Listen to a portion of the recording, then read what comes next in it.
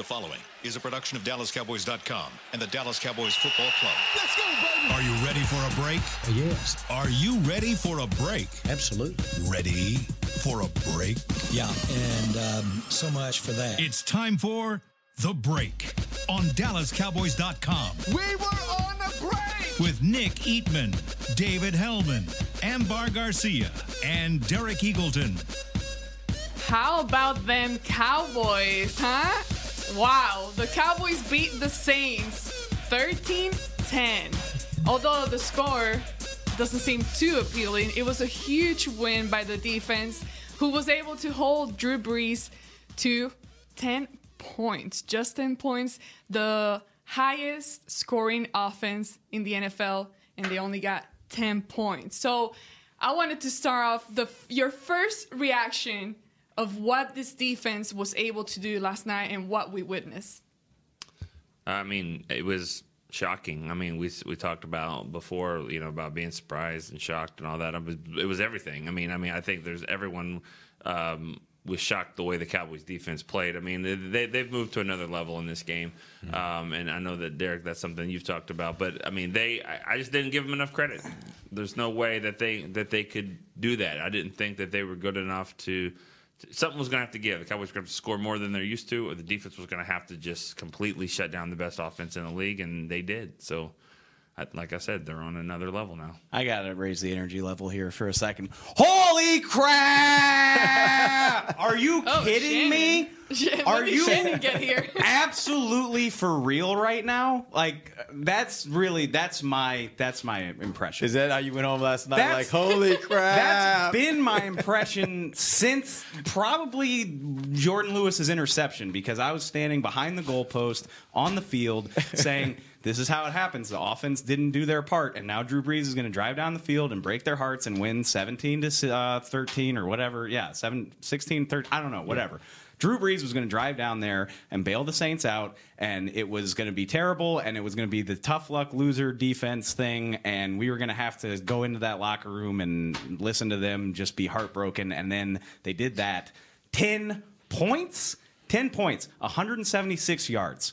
The lowest output that the Sean Payton Saints have ever put out. Super Bowl winning team. Serious? Teams that have the 11, 12 wins year in, year out, always the best in the league.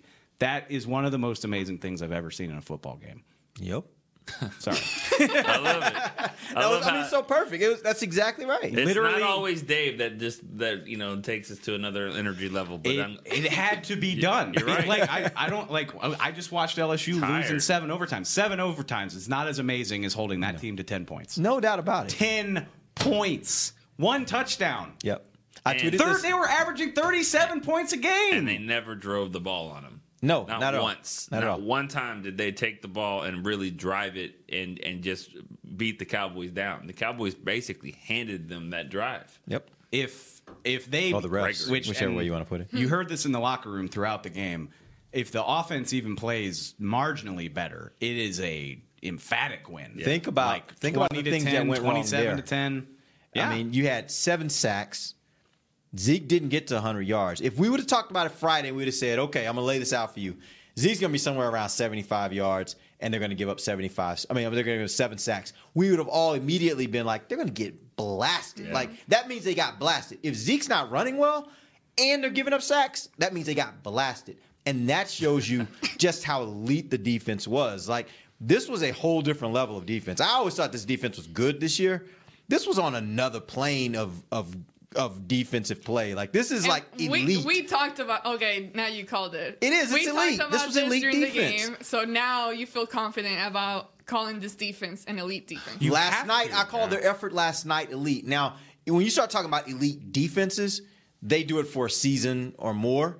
I don't know if the Cowboys have been elite all season. What I know was last night was an elite effort. And you and I were having this debate. You were like, because I was saying at that moment when Dave was questioning how Brees was going to get the ball or whatever, and I said, if they can't stop them right now, this is not an elite defensive performance, because elite means not only do you play well throughout the game, but you got to finish.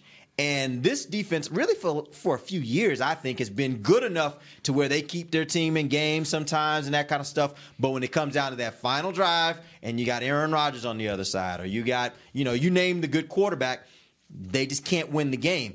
Last night, they finished it. Not only did they finished it by taking the ball from him. And that, to me, is where you look at teams going from being good defenses to being elite defenses. Starting in 2015, I would describe this defense as like sneaky good. Yeah. Like they don't give up touchdowns, and you can win. They won't lose you games. They just won you a game against arguably the NFL's Absolutely. best team. I've never seen a Cowboys team where the offense basically no-showed and they won against a good team. I mean, you beat the Cleveland Browns, the old Cleveland Browns.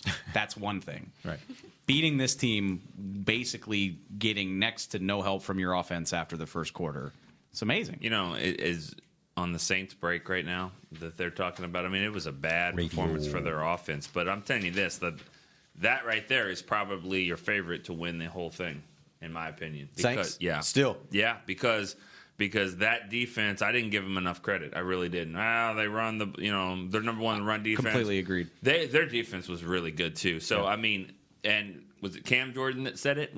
Which puts, it's actually complimentary for the Cowboys. He said, "Oh, that's cool. Maybe we'll see him again in New Orleans." No, he said, He we said- want he to said, see "I them. want to see I them want again." to see He them said, again. "I wish them the best because I want to play them again." Yeah, I would too if I was him. Now, I'll say this.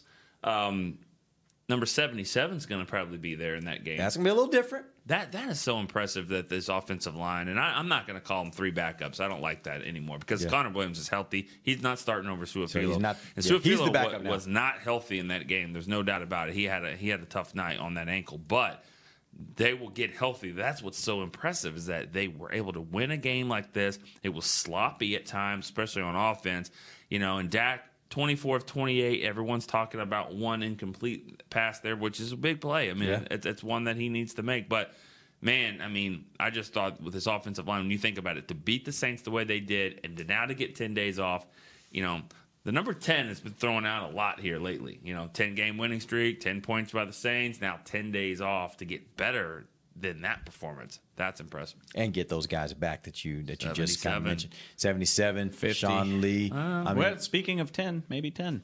10, maybe 10. I saw him running around last night. Yeah. He's been running around for He's 3 ready. weeks. He's ready. He's been dancing around for I was 3 about to say, weeks, he's but been last dancing night I for a actually minute. saw him run. So And- he seems good. And I think that will help this All offense that helps. too. All that helps. I mean, His energy, the energy that he has and the energy that he would bring onto the field, Yeah. that would be an amazing addition to have back. I've said this a half dozen times since like yesterday, so forgive me. Or even in the last couple of weeks, I've never had less of an idea about a team at this stage in the season. Like like by December, which is basically December, you pretty much know if the team's are good you or bad. still there, or are you Just- saying well, this was before this game? I've never seen a swing like this. Wow. Well, yeah, I mean, yes, this is this is such an amazing performance that you have to take them I've seen seriously. swings. You've seen swings like this before, though. No, I mean, no. Okay, No way. go back. I haven't maybe, been here maybe as long the as one you. that jumped to my mind. No, the one jumped. I'm not talking about the Cowboys. I'm talking about around the NFL. I'm talking about the Dallas I Cowboys. got you. Okay, yeah. I usually by December you're like, this team's not very good, or this team's really good, Yeah. and then you come out here on Thursday agree Night with that. Football. They're supposed to lose to the Saints. And you're the only one that picked them. Congratulations. Yeah, that's what I was. And Go then, ahead. and then they do that, and I mean, they only won by 3 points. I get it, but they looked dominant, at least on the defensive side of the ball. Yeah. And anybody that watched that game, which is the highest rated Thursday Night Football game ever, so everybody History? Yeah. ever. So everybody watched it, and so even the biggest Cowboy hater in the world has to acknowledge that this team did he? is something to be reckoned with. Did he this morning? I don't know who that is. It's the ESPN guy. I don't pay attention to that. Well, I guy. don't either. It's all shtick. I just wondered it's if pro wrestling for football definitely. fans. is But all it is. let's say I'm talking about the picks. I mean, it feels like the elephant in the room. I mean, that's why you were freaking out on the sideline this year. I've never seen you like that before. No, I was Oh my freaking out in the God. press box. You did have to. You're like, Derek, Are you take the it one? down a Are you notch. the one that pounded on the table when Maybe. Dak missed Gallup? RP. I mean, actually PR is what I meant to say. No, that was not me. No, that moment was not That me. was PR But I for was getting sure. a little loud. Like But- I was getting a little loud you at were- one point. Let's talk about Nick it. was kind of like, dude, Mickey Jr. take it down. Oh, No. wow. Just saying. Which is funny that me telling anyone to dial it Just so down. you guys know, there's no cheering in the press box. That's why we're talking But about there's, this. but anyways, Not let's that talk about the most pick. people You pay picked the attention. Cowboys. You picked the Cowboys, and you did. You picked them a lot this year. But I'll just say this: there was every something game? that you said though that Yeah. was that really played out here. You talked about this football team is 6-5 on paper, but this team that is playing here is not a 6-5 team. It's playing at a different level. Van Der Esch has taken them to another level. D. Loss taken them to another. Cooper has taken the offense, all rolled into one. So this team is better, and which is kind of what you said. Is like it's hard to say. Are they 7-5? This is a 4-1 team. Yeah, I mean, is there any? Who else has won 4 in a row? I was thinking, are they the hottest team? Houston, Bears? Houston's Houston. one. God, I forgot Yeah. Houston. No, actually, I literally, I had this dumb idea. I was like, is this the 2 longest winning streaks in the That's what I NFL right now? thought. It's not No, close. Houston's Like, who what, else has 7? won? Houston's won 8, Chicago's won 5. Chicago. I think Minnesota's won a few in a row, I believe. Like there's a few. There's a few like that. There's Okay. a few. Yeah. Well, I mean, it's But still. that doesn't diminish 4 wins in a row, and they played 5 games in the month of November, won 4 of them. Which the fact that they've looked as good as they have makes the So- Tennessee loss even more perplexing. But whatever, it was a month ago. Wrote a quick story about they already named Van Der Esch the defensive rookie of the month for November with 1 game to play. It was kind of like, well, it's Thursday game, someone's got to do it, and. I thought, man, I wonder if this is going to jinx him. You know what I mean? No, not at all. And I love the Wolf Hunter. They were howling all I night. love the Wolf Hunter now He- that they're doing that in the stadium. That's awesome. He's not the leader of that group. We can talk about what D-Law said, and that was unbelievable. It basically is a script writer. But Van Der Esch is the best defensive player on the team, in my opinion. Do y'all Is he? Do y'all agree with that? This is my opinion. I honestly still think I'd that have to Tank say is your Tank. best defensive player. But I don't think you're crazy. Like, I don't agree. I mean, well, as a leader, obviously It's definitely DeMarcus, Tank. but as of right now, I would say for sure Van Der Esch. Okay, so let me ask you this. Go ahead. I mean, It was your tweet, so which one? the one about DeMarcus's stat line. Oh yeah, no. I mean, So far this season. Let's give him. I mean, he makes the 4th down stop on a goal line stand that keeps the Saints out of the end zone. He had 4 tackles, a sack, and a forced fumble, and should have had another sack and another forced fumble Yeah. if not for a bogus offside call. So he played himself a pretty damn good He game. was unbelievable. Yeah. Well, He's- yeah. But- and the thing about it is, to me, what makes him so much better than even the stats is what he does for everybody else. He makes everybody else on that defense, because guess what? Going into every game, every offense says he's the guy we got to worry about. And in spite of that, he still puts up numbers like that and manages to take a double team and manages to give these other guys the leadership they need in order to be the best versions of themselves they can be. I don't think Van Der Esch is there yet from the standpoint of making everybody else better. He's a great Well, player. when I don't you think he's add- making everybody else better like that. When you add everything else like that off the field stuff and the energy and the leadership, for sure, hands down, DeMarcus Lawrence. But I'm saying specifically playing on the field without being aware of those intangible things, Van Der Esch, he's been all over the field. You see him everywhere. On the press box, all I hear is Leighton Van Der Esch. Van Der Esch made the tackle. probably His doesn't name. sound- I was about to say he's a different name every time, but go ahead. Hey, Yeah, that guy, on on the yeah. DeMarcus Lawrence went down the line on that 4th and 1 and made the tackle. But most of the time, when the defensive end goes and makes that play, it's because the running back, the quickest running back in the league, didn't get there. So I actually looked at that play. I saw it a couple of times. Crawford, by the way, Tyrone Crawford to me Playing is in one a of the most, phenomenal season. Yes. him and Looney to me are the most underrated players on this team right now. Yeah. Of course, they didn't give up 7 sacks, so I would say right now Crawford's at the lead. But A little bit. you know who else was kind of stuffed the run on that play? Van Der Esch. I mean, he's right there Right too. there. So No, he's a freak. and then not quietly because he swipes every play, but 54. If he's your 3rd best guy right now, He makes it well known that he made a play after the play with his nothing celebration. about that guy is quiet. That's I'm true. saying that with Sorry. admiration in my voice. But but then you're talking about the defensive line and the linebackers. 6 pass deflections. You were counting it all game long. Those They guys. had 4 in the first first 2 2 series, series. and by the way, they were both 3 and out. So in 6 plays, they had 4 pass deflections. Drew Brees has been playing pro football since most of these guys were in middle school, and he had never started a game 0-4 in his entire career. Yep. And think about this. We talked about this last week about how the Saints play offense and how Brees, he doesn't need separation. He's one of those quarterbacks that just puts the ball right on the money, and typically defenders can't get tight enough coverage to be able to affect the play. That was exactly what they did last night. The only difference was the Cowboys' defensive backs were on it. Like, when I mean they were on it, they were right on those receivers' hips, and they were able to knock the balls down. That was the difference, because in most games, he completes a lot of those passes that they ended up knocking down. To me, those defensive backs, we can talk as much as we want about Van Der Esch and about Tank, but to me, the MVPs of that defense last night were the secondary. I think those guys played a phenomenal game. Anthony Brown gave up a 30-yard touchdown, and I don't even care. Got pushed off, but yeah. Well, yeah. I mean, like, he played. He had a sack. He had 2 pass breaks. Like, he played fantastic. Touchdown, be damned.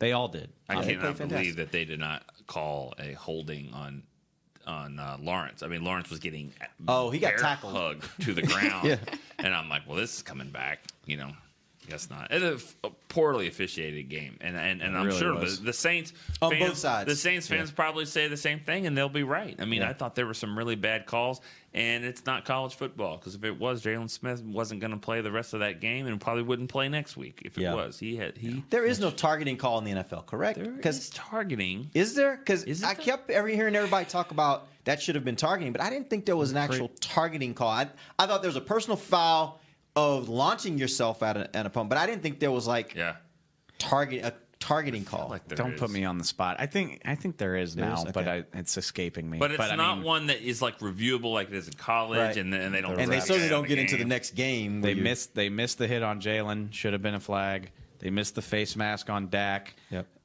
Randy Gregory, like that offside on that. Like, are you absolutely kidding with me right now? Like that. And by the way, there were a number of plays earlier in the game where I thought it should have been a false start on New Orleans. You and I talked about it. Like, one play, Kamara took off running before the play even got snapped. That's a trend for this entire season across the NFL. Is these guys moving early? Yeah, it's starting to look like Canadian football out there. Yeah. Seriously, these guys are like really quick. I mean, I don't know. It seems like that's within the rules to do it, and some teams are taking advantage of it. But that guy's as quick as anything. He doesn't need any more of a head start. I can't believe. I'll say this too.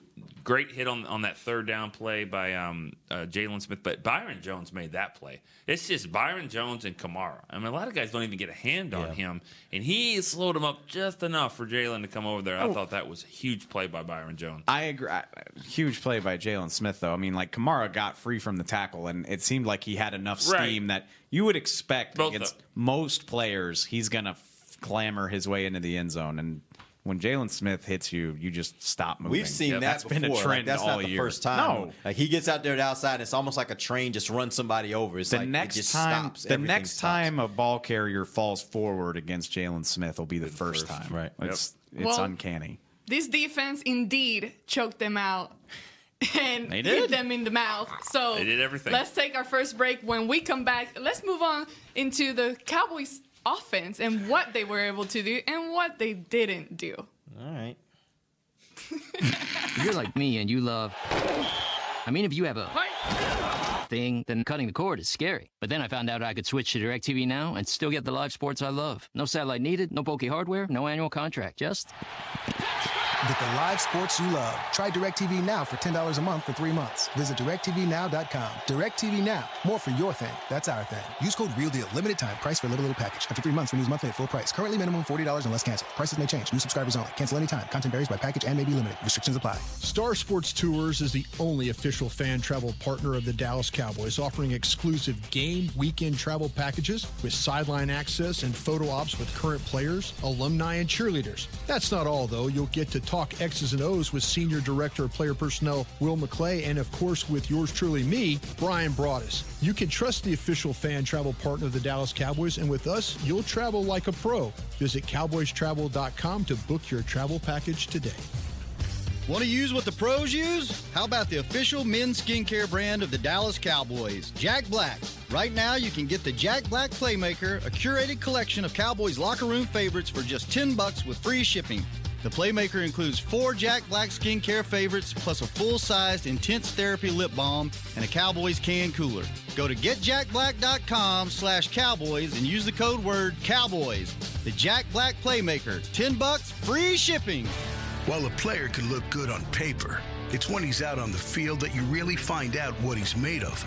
That's why the Cowboys rely on more than just stats and scouting reports when building their team. When picking a tractor, it's why you should rely on more than just specs and features. You've got to take it out and put it to the test. The Cowboys did when they named John Deere their official tractor. Experience one for yourself. Visit myjohndeeredealer.com/football. Back to the break. Welcome back. This is the second segment of the break. Now we're going to discuss Dak Prescott's performance last night. He completed 24 out of 28 attempts, total 248 yards with the quarterback rating of 115.5. It was great. Who would have thought? Especially when you compare it to what Drew Brees was unable to do. Yeah, I thought he played a really, really good football game, and I know that he's not perfect, and he's going to miss passes, and his accuracy is an issue at times. But 24 of 28, I thought he did what he needed to do, and what's not in that stat line there is that 10-yard run or 11-yard run on 3rd and 10 when he was basically like, "You're not bringing me down." And that was a huge play. The type of play that we're like, I know we compare him, or I do at least, to Cam Newton, that style. And then he came back and missed a deep ball that should have been a touchdown. That was very Cam Newton-like in that game, but just to run over that defense and say, I'm getting this first down. It's 2 weeks in a row that he's made a play with his legs.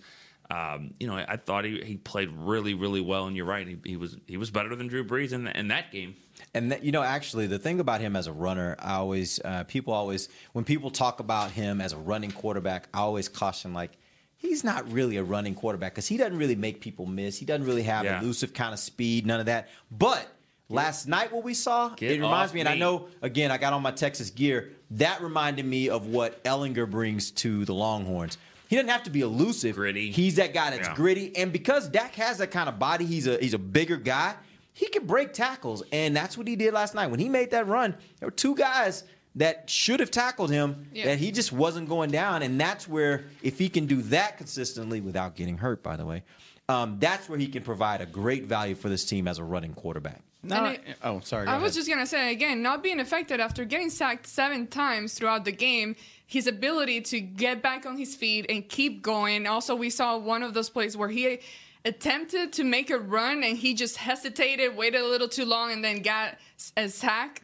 The fact that he puts that behind and he's able to move on from that and, again, attempt and not be scared to go for it and run, that's amazing. They're 7 of 14 on 3rd down, 50%. I got to run the numbers, but they're so much better on 3rd down since they got Cooper. 4 of the 7 are direct result of Dak. He hit Jarwin on a 3rd, he hit Cooper on a 3rd, he hit Beasley on a 3rd, the stretch over the line. Mm-hmm. And then he, big boy daddy run for 12 yards. He is clutch. I mean, to continue to perform that way when he's getting the hell knocked out of him, absolutely, you're right. The miss on Gallup, he just looms so large in my mind because you can put the game away, and then ball security's got to be better. It's been a thing for him all year, to the point where, I'm like, do you need to wear gloves? Are your hands sweaty? What's going on here? I mean, again, that's what I said at the top of the show is, he fumbles, you don't even get a field goal, so the Saints don't even need to score a touchdown to potentially tie that game. Mm-hmm. And I would have bet my whole savings account that, it was going to be like Aaron Rodgers all over again, and Drew Brees is going to lead them down to either send it to overtime or win the game. And it's a testament to the defense that he didn't. But those 2 plays, as clutch as he is, and you can clearly win games with him, got to be more accurate in situations like that, and you can't put the ball in the turf. I mean, he's probably fumbled 10 times this year, if I had to guess. And, they've gotten fortunate that a lot of them haven't gotten away from him, but that one did, and it could have been huge. 1 for 5 in the red zone also is just putrid. I assume the kneel down on the 1 counts for that, so really it's 1 of 4. Yeah. Right? Yeah. But still, 25% in the red zone's not beating a lot of teams. I know Jason gets talked about with his management. When you look at this game, I think we've seen him so many times. Anyone other than Drew Brees and Aaron Rodgers, Tom Brady, I don't think they would have been throwing the ball like that, to try to make sure and try to get a touchdown there. I think that we've seen before, run the ball with Zeke, run the ball, get that field goal, go up by 6. But, I mean, it was pretty adamant. Like, even as great as the defense played, I don't think that even Jason Garrett, they didn't want Drew Brees to have the football again. So that's why he was even throwing it. I mean, I didn't already given up 6 sacks. I didn't like those calls down there like that. I mean, because the way Zeke had already been running on that drive, being patient and then popping out, he could have maybe gotten the first down. So I didn't like putting the ball in his hands there, but you could tell just the thought that they had about not wanting Drew Brees to get that ball again. I didn't mind the calls at all. I think I tweeted from the sideline. I was like, one of these needs to be a run because you want the Saints to either burn their timeout or burn some clock.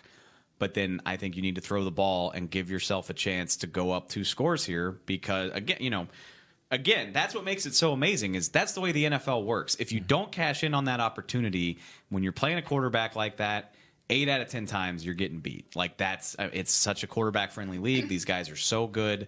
And I was like, it's deja vu. Like Drew Brees is going to beat him at the buzzer. And the fact that he didn't, in spite of that, I can't say enough about how the defense got them out of that situation. And we talked about 2:03 to go. I mean, it's really a perfect time to throw. The Saints are out of timeouts, but you got the 2-minute warning. It was a perfect time to throw that ball, and he threw it out of bounds, but it was interference, and that really won the game with Amari Cooper getting that pass interference call. I assume it was a good call. I didn't even see it. I haven't seen it either, but I thought it was a fitting way for that game to end, that, it's a flag that kind of settles it, which, like I said, I assume it was a good call, but I didn't get a good look at it.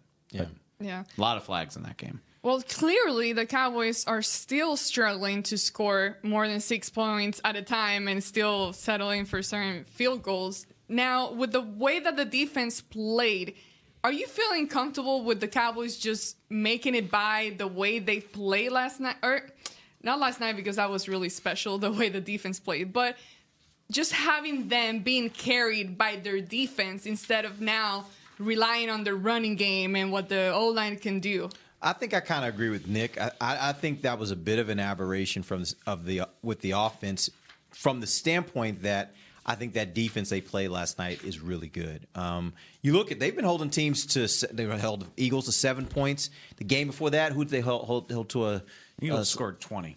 Huh? The Eagles scored 20. What was I thinking about? Wait. No, he's talking about the Saints. I'm sorry. Saints. Oh, I'm yes, sorry. And the game before that, they held somebody to a low score count as well. 14 for the Bengals. Yeah. So, but the point is, like, this defense over the last couple weeks, you want to talk about the Cowboys being somewhat of a different team. Their defense has been playing really, really well lately and been holding teams to really low number of points. So it doesn't shock me that the Cowboys offense had the kind of problems they did. I don't expect the Cowboys. Now, if the Cowboys go next Sunday and they play the Philadelphia Eagles, whose secondary is completely just beat up, and they still can't score more than 13 points, now I think there's a problem. But what we've seen in these last few weeks since they've added Amari Cooper is this offense actually can score a good number of points. They've been in the upper 20s. So I think when you combine that with the defense, I think what we're starting to see now is what a team really should be, which is there will be some weeks when the offense doesn't have it and the defense is going to have to play out of its mind. There'll be other weeks when the offense plays really good and the defense can just manage the game. And if they can just play well like they do most of the time, that'll be sufficient for them to win. That's a good team. I don't think you're going to win a lot of games asking your defense to do that on a regular basis. But, it's the ultimate team game, right? And even with that 13 spot, during this 4-game winning streak, they're averaging 23 points per game, which isn't great. But when your defense is good, it's enough. And, 27 against Philly, 22 against Atlanta, 31 against Washington.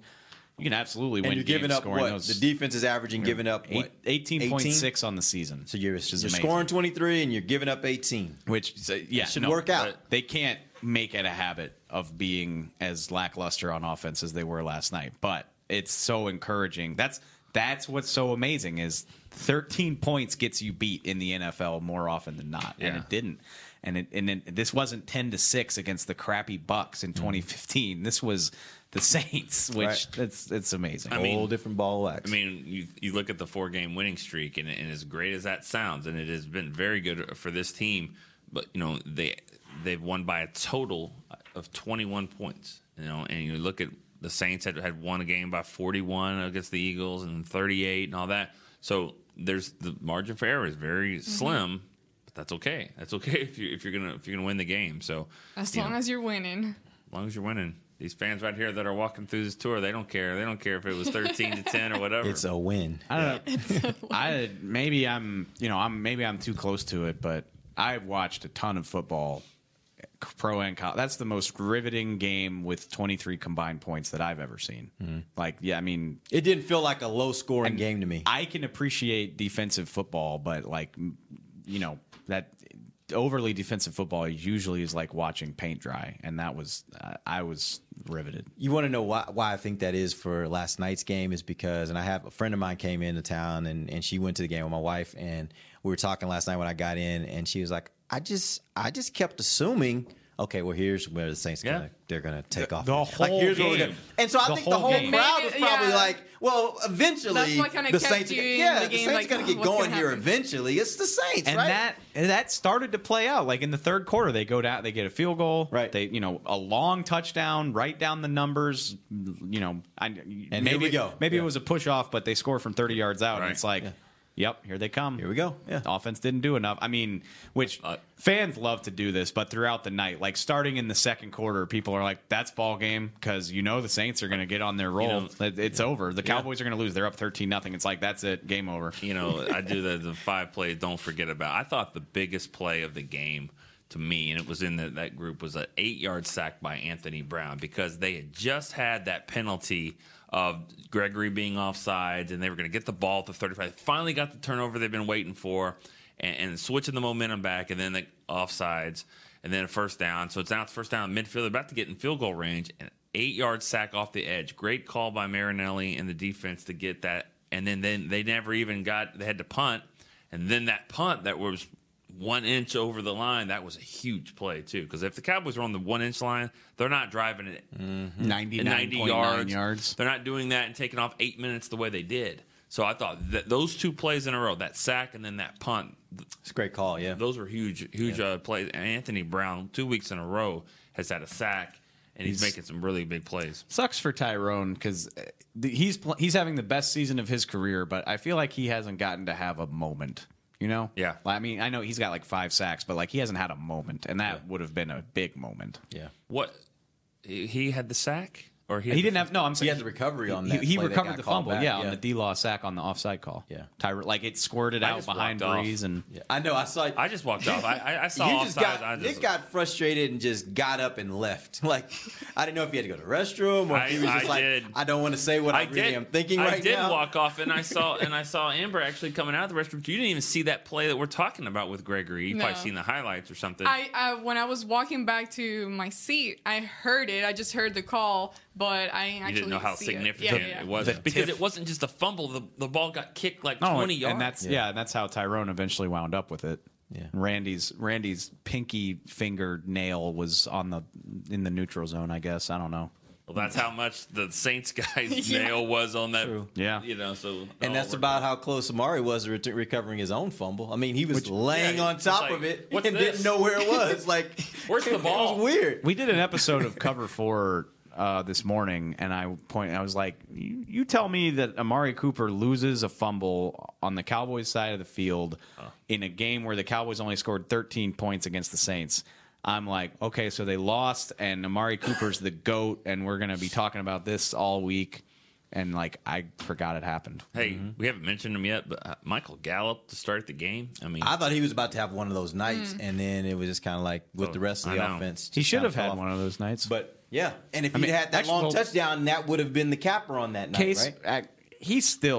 That was the best game of his career. It was quiet because he stopped catching the ball after the first quarter. But he had 73, right? 3 catches, 4 catches. No, 5 catches on 7 targets for 76 yards. And it's a good night. If Dak hits him on that one, then it's 6 catches for 120 something and a touchdown. He's giving him a deep threat. You gotta love the youth and where they have the youth on this team. Like, think about him and Amari Cooper. I mean, you can go through the team and look at guys like they got these it's almost like they're building. I guess they are, but they're building this young nucleus.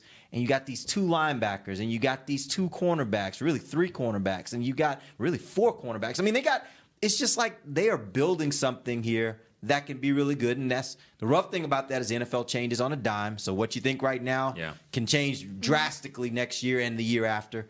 But they certainly are building something that makes you feel really good about where they are. Jerry said it last night. He's like, this is one of, if not the youngest roster in the NFL, and you're seeing these guys grow and develop as the season goes along. And, for all the bumps and bruises they've taken along the way, they don't develop like that without playing. The mistakes they made against Houston, Seattle comes to mind, broken plays against them.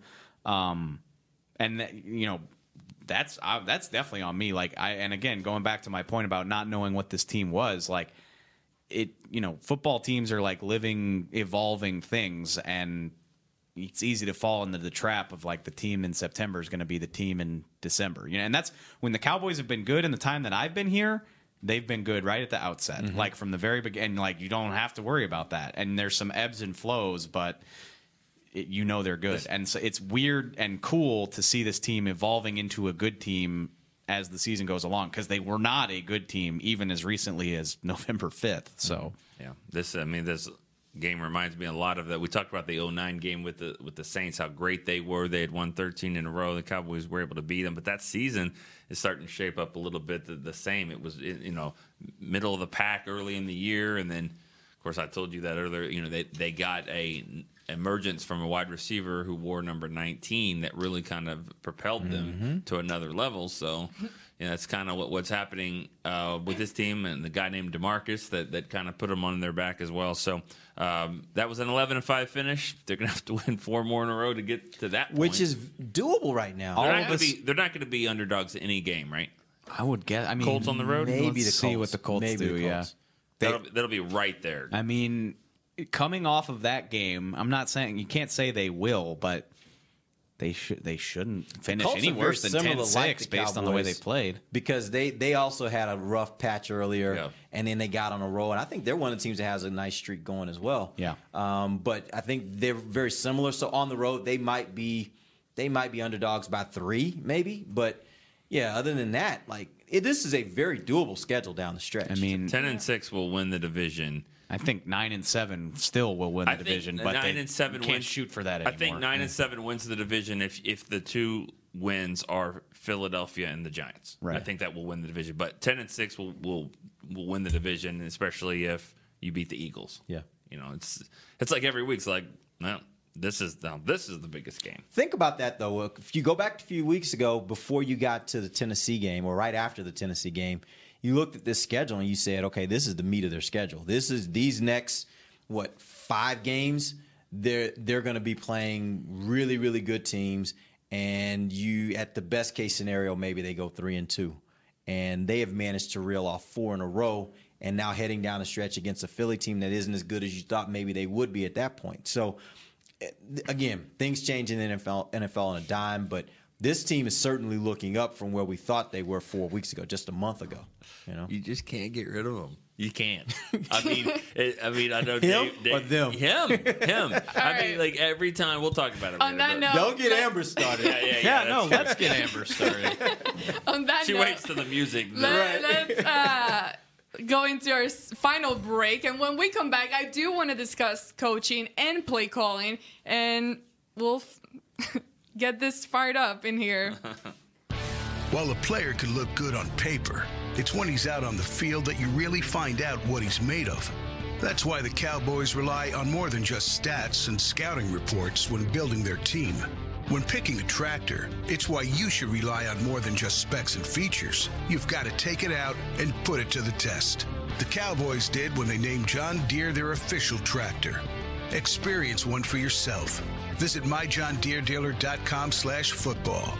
It's time for Tailgate with the OtterBox boys. OtterBox, the makers of those crazy protective phone cases? The one and only. They're also wild about protecting parking lot parties from sad drinks. It's why they made elevation tumblers. Rumor around the crockpot is they're made from stainless steel with a copper lining to keep temps hot or cold. True, they even come in 7 different sizes, up to 64 ounce, the growler. I like how OtterBox drinks. Thanks. And that's been Tailgating with the OtterBox boys. Check out all the colors and sizes of their elevation tumblers at otterbox.com. Want to use what the pros use? How about the official men's skincare brand of the Dallas Cowboys, Jack Black? Right now, you can get the Jack Black Playmaker, a curated collection of Cowboys locker room favorites for just $10 with free shipping. The Playmaker includes 4 Jack Black skincare favorites, plus a full-sized Intense Therapy lip balm and a Cowboys can cooler. Go to getjackblack.com/Cowboys and use the code word Cowboys. The Jack Black Playmaker, $10, free shipping. Star Sports Tours is the only official fan travel partner of the Dallas Cowboys, offering exclusive game weekend travel packages with sideline access and photo ops with current players, alumni, and cheerleaders. That's not all, though. You'll get to talk X's and O's with Senior Director of Player Personnel Will McClay, and of course with yours truly, me, Brian Broaddus. You can trust the official fan travel partner of the Dallas Cowboys, and with us, you'll travel like a pro. Visit cowboystravel.com to book your travel package today. A man's Stetson doesn't just protect him from life's elements. It projects an unstoppable and legendary spirit, just like the men wearing silver and navy on the field every Sunday. Since 1865, Stetson hats are American-made with pride right here in Texas. They are still the official crown of all self-respecting cowboys. And Stetson is proud to be on the field with America's team.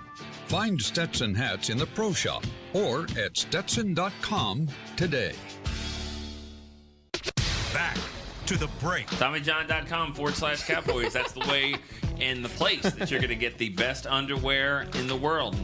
If you don't think so, go to TommyJohn.com/Cowboys. Tommy!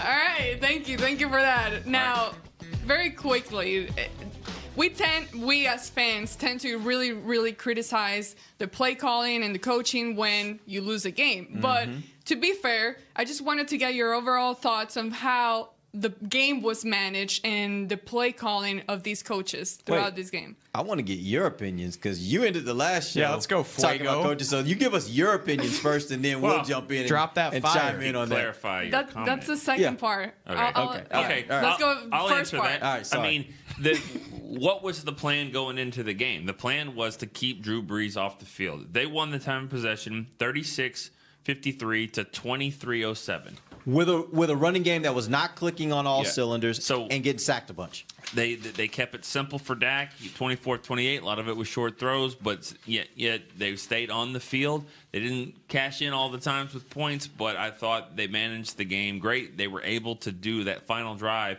in 7 or 8 minutes. And you even said that. You're like, let's just get a drive here and win the game. I mean, they didn't really win the game, but they certainly took a lot of time off. So I think you have to give the Cowboys credit, their coaching staff credit for the game plan, both on offense and on defense. I think defense was the key because if you notice, they had some wrinkles for them last night. One of the things I noticed was, and you guys probably noticed it as well, when they get into situations where it was 3rd down and long, they went to dime, and they don't do that very often. They took that second linebacker off the field. Which was Van Der Esch. Right, which at first, Nick, I think it was you that was saying, like, I don't like Van Der Esch coming off the field. But it worked out really well, and because what they were doing was, if you notice, there were a few times they had Jordan Lewis manned up on Kamara.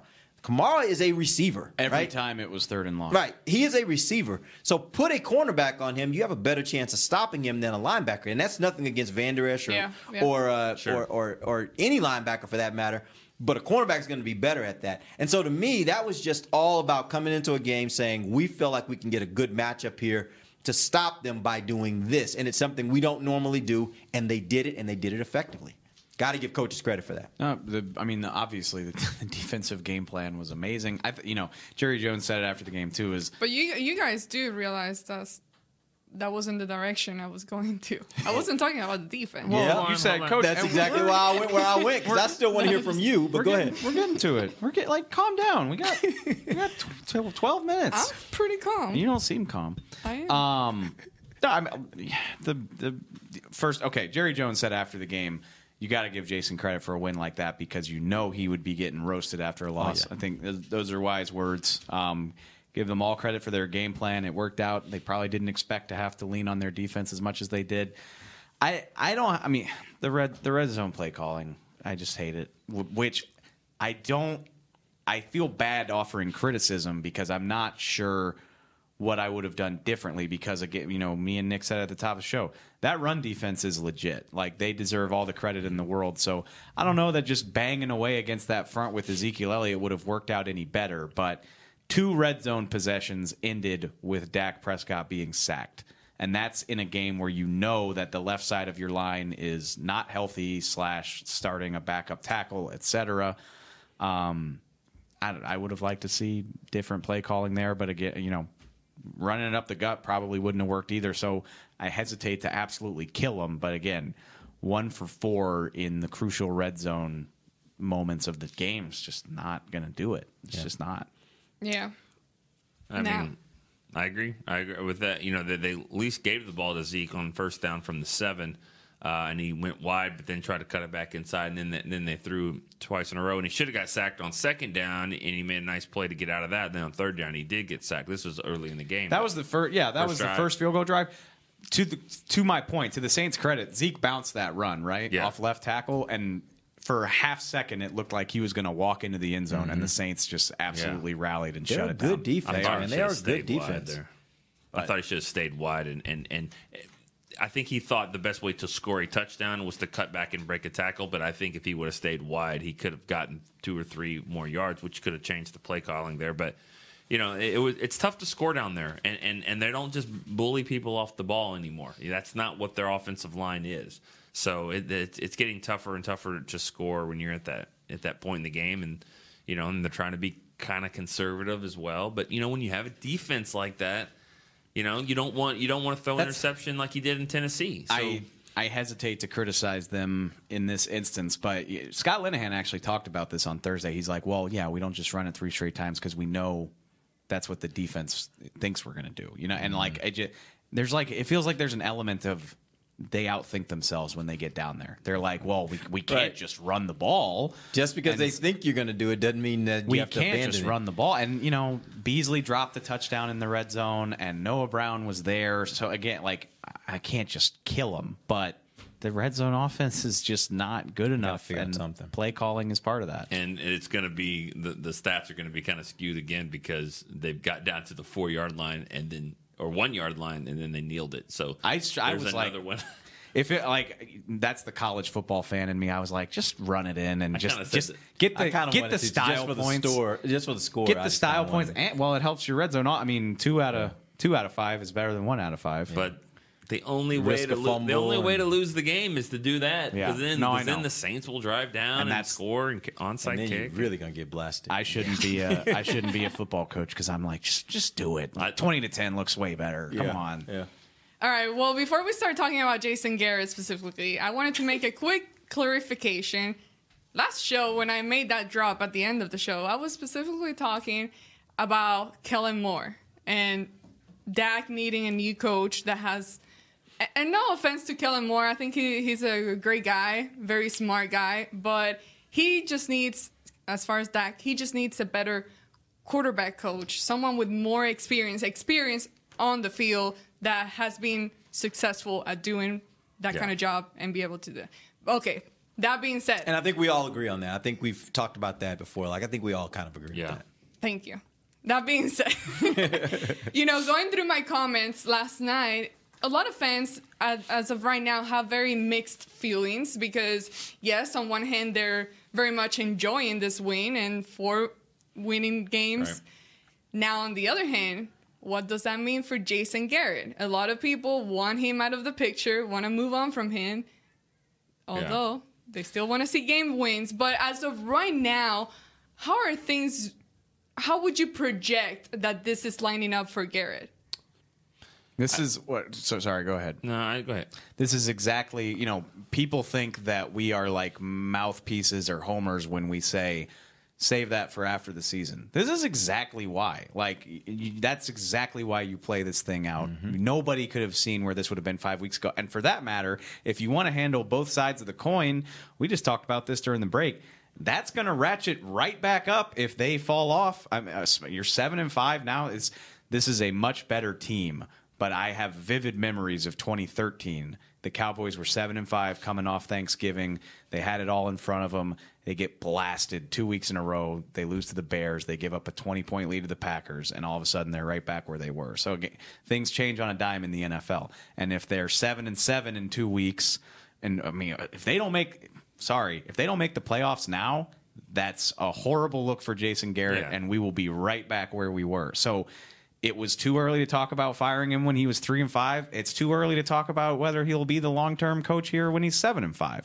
There's a month left of the season to play. A lot of football. It's almost as if you should wait and gather as much data as possible before you try to spout off hot takes. But there's a mark that, as of right now, you would start saying, okay, well, if they do make it to the playoffs, okay, maybe he stays. But if maybe they lose this way, then he goes. So what would you say is that mark, that line that would make that final decision, or that you would think that Jerry Jones would make that final decision? To let him go?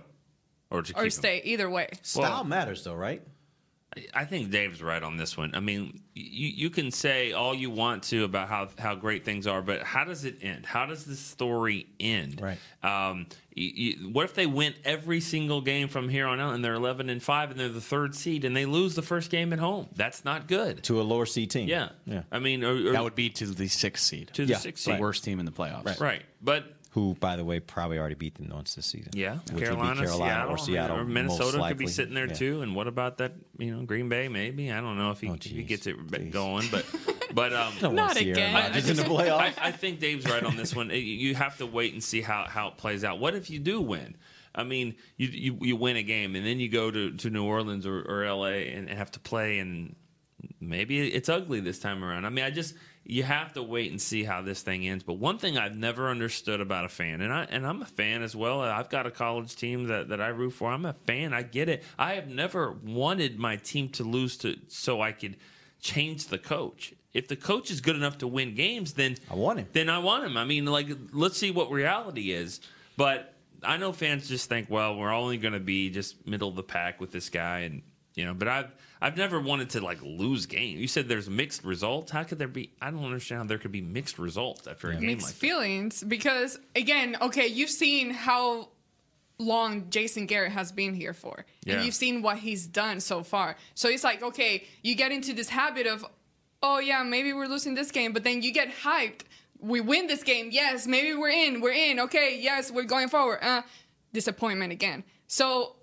Yeah, that's the thing. It's a 3-5 football team that got embarrassed on Monday Night Football, and they got 2 games in a row now against playoff teams on the road, Philadelphia and Atlanta, and he gets them ready to go out there and play. And actually, they dominated that Philadelphia game, even though the score didn't look like it. They were the better football team. They were the better football team against the Falcons. They were way better against the Redskins, and they were a better team last night. If this guy doesn't deserve a little bit of credit for saying, we're going to keep doing it like this, and I'm going to get these guys ready to play. I mean, like him or not, that is an impressive feat for the coach. I've said it more times than I can count, and people roll their eyes at me. There's a lot of Jason Garrett has a lot of deficiencies. I do not think he's a great game day X's and O's management. I mean, he has his moments. I don't think he's amazing at it. He's robotic. I don't enjoy his press conferences very much, but he gets these guys to play for him and has the entire time.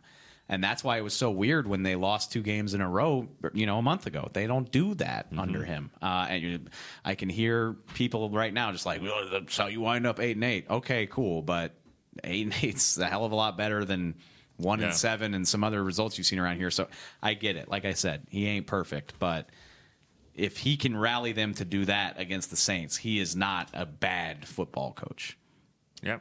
Kind of similar of kind of what's happening with Dak right now, that you really, really value the things off the field, the things that they are able to do as far as a leader. And, yes, technically they're not perfect, but at the same time, they keep everyone on the same team and keep everyone going. And the fact to see the way that, like you mentioned, the whole team, how they back up DeMarc.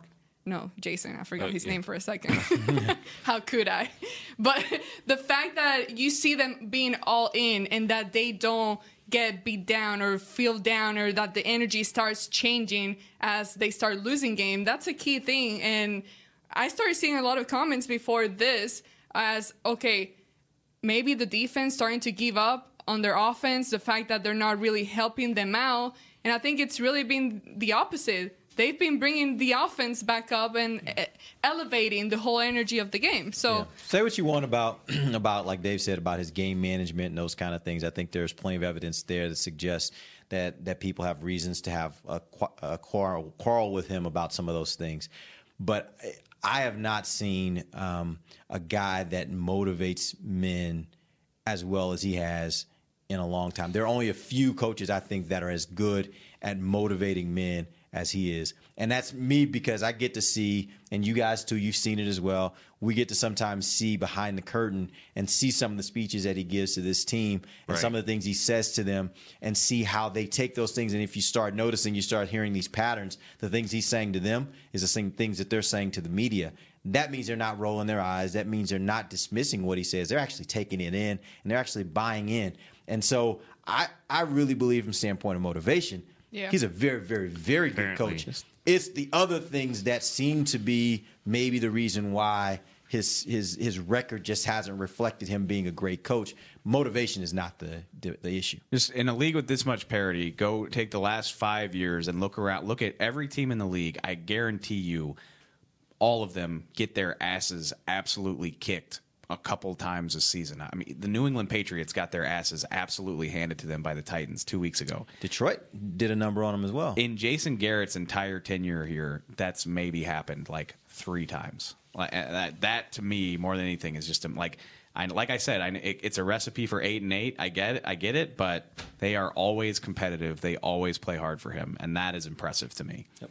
Apparently, he had a speech the other night as well. I mean, the players aren't talking. They did not want to talk to us about it. They're not talking specifically, but it was going around that was a really big point when they were like, you know what, we're going out, we're going to play hard, we're going to win this game. Not that they need that, but it's hard to keep doing different messages every time. So I think that something was said Wednesday night, and there is something to be said. I think for you say they're professionals and they should always be up, and I get that, and that's true. But there is something to, whenever you're doing any kind of competition, someone being able to remind you and put things into your head that in those tough moments of the game can kind of play back in your head, and it reminds you of what your purpose is, right? So those things matter. I don't think that you can say that it doesn't matter that when a coach has a speech to his team and whether he's really motivating them or not, like that matters. It makes a difference. I think. Sometimes when I hear him, I'm like, oh, give me some pads. I'm ready. Get me on the field. I would pay money to see that. That would actually be very get killed, murder on the field. All right, well, that is all the time we have for today. Guys, enjoy this win. Savor it. It tastes good. Long weekend, baby. Long weekend. Okay, cool. Hook 'em. Derek Hilton, Nicky Min, David Hellman, Amber Garcia. This has been the Cowboys Break on DallasCowboys.com radio. This has been a production of DallasCowboys.com and the Dallas Cowboys Football Club. How about this, Cowboys?